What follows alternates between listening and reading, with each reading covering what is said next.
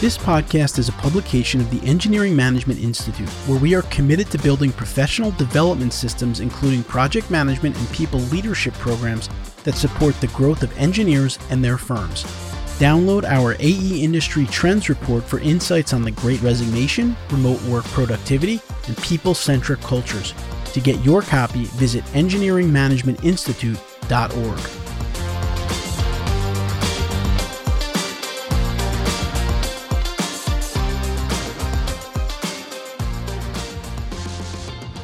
Welcome to this episode of the Engineering Project Management Podcast, a podcast dedicated to helping project managers sharpen their PM skills. All project managers are not created equal.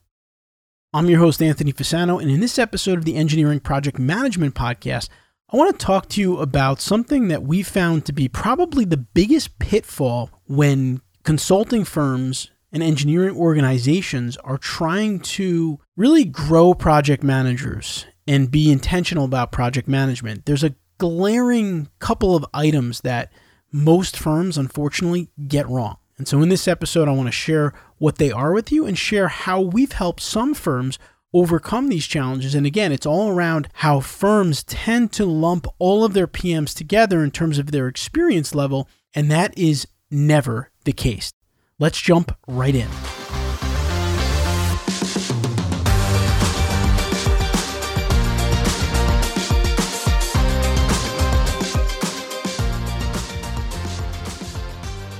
At the Engineering Management Institute, we do a lot of project management training, or I like to call it learning and development. And really, we spend probably 75% of our time these days building custom project management programs. And what does that mean? That means that we have some really good content materials around project management that we built up over the years. But all of our clients have their own software that they use, templates, verbiage, a PM philosophy. So we kind of take our stuff and their stuff and we merge them together and we create a great flagship program. However, when we do that, we need to spend time up front doing kind of a due diligence phase, if you will. And during this phase, we'll interview anywhere from 20 to 50 people in a firm, whether they're project managers, people that report to them, accounting, operations, to learn about all things project management in that firm. And often what comes out of it is a lot of very interesting things that we then use, of course, to design the program to meet their needs. However, there's a couple of glaring issues that come out every time. And the first one is, what is a project manager in your firm or your organization? Because it's usually not that clear, believe it or not. So I'll dive into that one in a second. So that's kind of an industry-wide issue. And then the issues that we see really within a firm that cause a lot of problems is that there is no distinction between the different levels of a project manager. So in some firms that we've seen, I may get promoted to project manager and I immediately have the same title, project manager, as someone who's been a project manager for 15 years. So when someone goes into the system or they look at the roster, they download a report of all their project managers, they have no way of knowing that I have any more or less experience than the person that's been managing project for 15 more years than me. And that's a real problem when it comes to learning and development.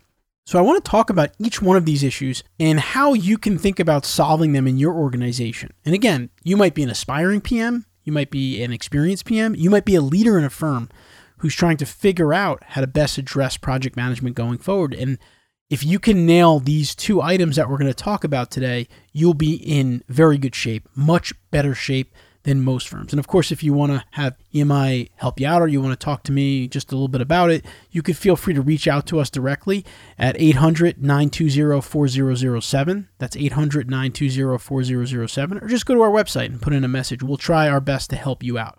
So the first one is this idea of, what is a project manager in your organization? And that's typically a question I'll ask leaders of consulting firms and even project managers. How is a project manager defined in your organization? And the problem that I've seen, again, industry-wide, is that it's very unclear. So for example, my background is in civil engineering. So if I'm working as a civil engineer in land development, which is what I did when I practiced, I might also be a project manager. So what's my identity within my firm? Do I call myself a civil engineer? Do I talk about land development? Do I refer to myself as a project manager or a PM? Like, how would I describe myself How would the company describe me? And that is a serious problem in a couple of ways. One thing is that a lot of people in the engineering world really aspire to be a project manager. That's what they want to do. If you ask less experienced or younger professionals, what are one of your goals in your career? Many times you might hear something about getting a license or credential or a degree, but oftentimes you'll hear, I want to be a project manager. So it's kind of like this very prestigious title in a lot of ways. But in some firms that we deal with, it's kind of an add-on to who you are. Well, I'm a structural engineer. Oh yeah, I also manage projects on the side.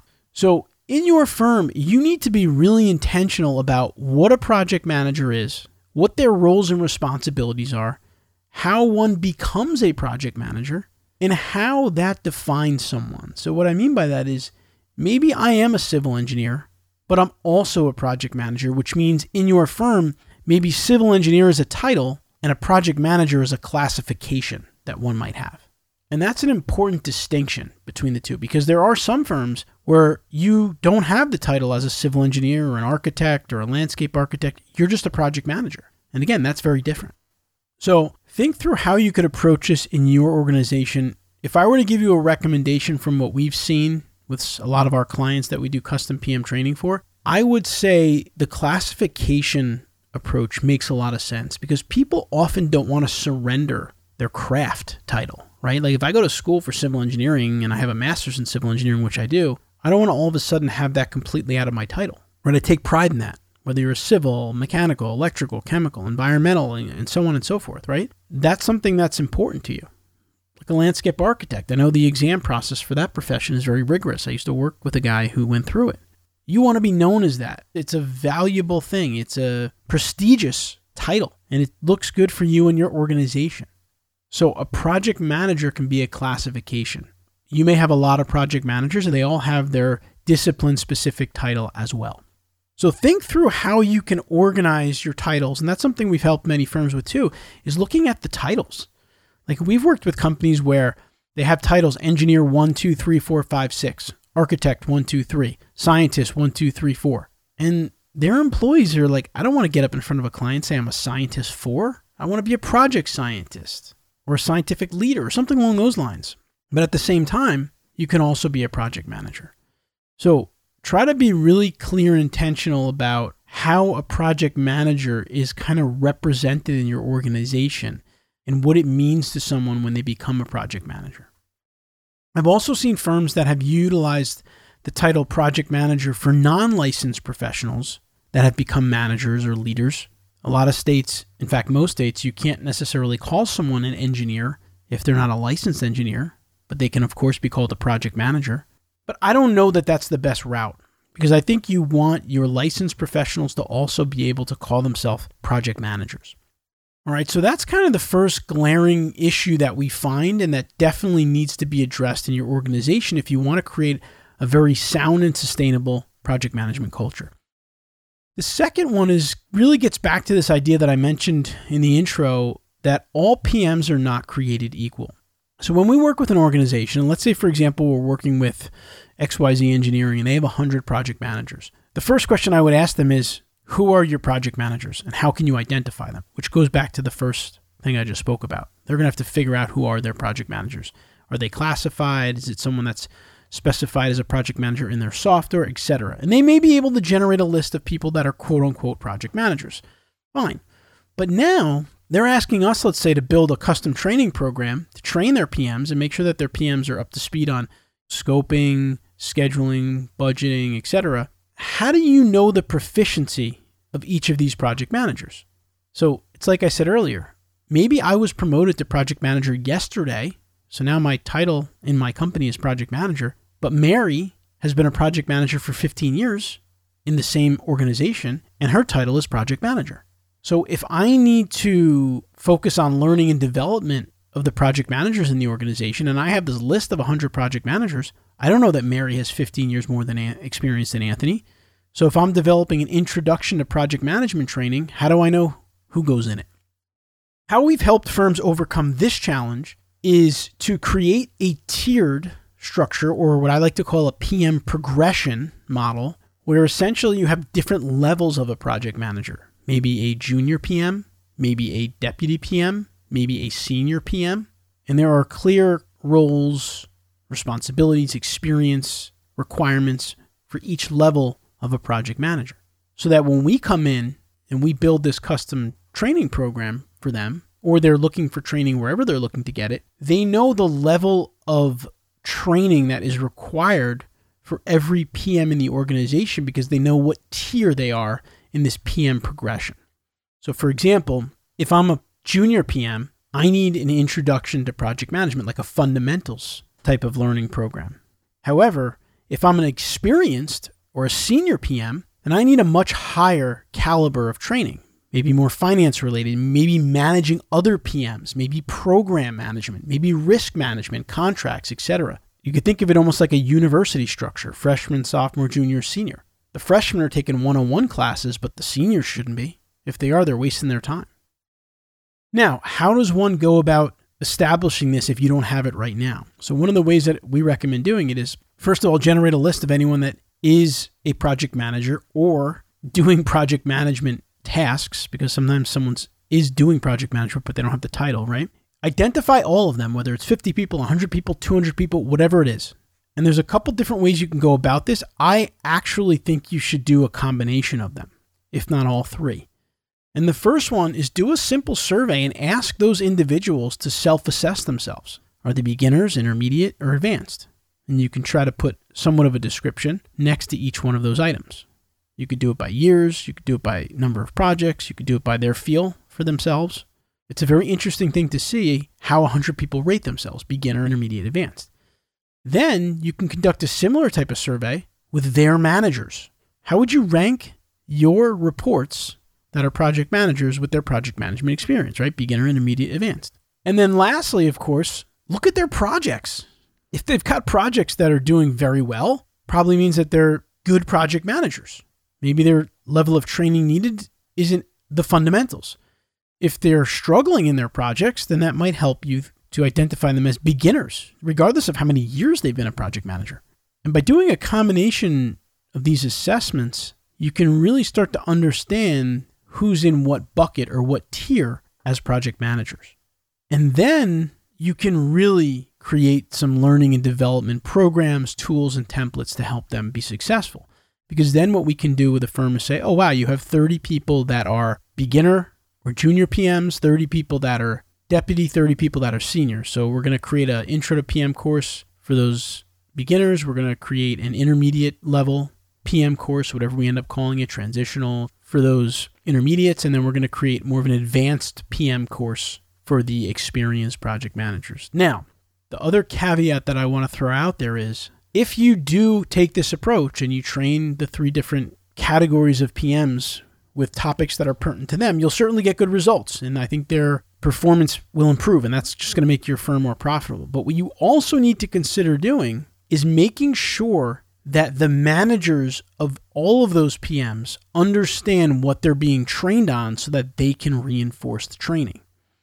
So for example, if you have 40 beginner PMs and you're putting them through a training, that means there's 40 people that manage them, or maybe less if some of them manage multiple of them. You need to identify those managers, and you somehow need to educate them on what you're training their PMs, whether it's a crash course, 90-minute summary on what you're doing, a video, however you want to do it. Because just because you have your own training for them doesn't mean it's the training that's going to help them reinforce what the beginners are learning. And that's often a big misconception. And if they don't get trained on it, they can't reinforce it. And then you have PM training programs that are non-effective. All right, so let me just recap what we talked about here, and I hope that you'll find this useful in your PM effort. So first thing is to really identify and define what a project manager is within your firm. Is it someone's actual title and role? Is it a classification that goes on top of their discipline, like civil engineer and also a project manager? Like I could be a civil engineer that manages projects, or a civil engineer that works on projects and doesn't necessarily manage them. The second thing is to consider creating a PM progression or a tier or a career path for PMs that identifies the different levels of project managers within your firm, and then try to categorize all of your project managers into the right level to help you with your learning and development approach to project management and to build a strong project management culture. And one last thing I'll add about the progression is you might also have a position that's PM in training or soon to be PM or something along those lines. Because the analogy I always like to give someone is if you say to someone in your firm, congratulations, you're a project manager. In the next couple of months, we're going to get you a training or put you through a training. That's the equivalent to saying to an engineer, let's say from the United States, hey, congratulations, you've been selected to work on this project in Spain. Everything on this project is done in Spanish. So we're going to send you out. You're leaving tomorrow. And the next couple of months, we'll teach you how to speak Spanish. It just doesn't work, right? You're throwing someone into a project that they need the skill sets and you're telling them, don't worry, we'll get you trained. These are critical factors to build long-term sustainable firms.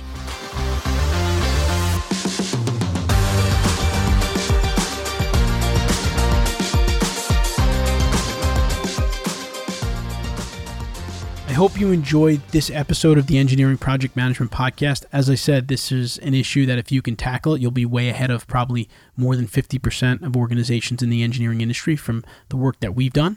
And if you'd like to discuss anything around project management for your firm, whether it's a custom program, tools, templates, we have some other ways to help you get more streamlined with your project management.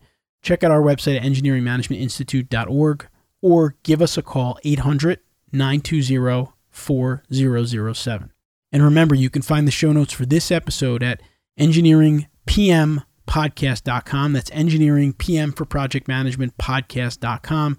There you will find a summary of the key points that I laid out here in today's episode, as well as links to any of the resources, websites, or books mentioned during this episode.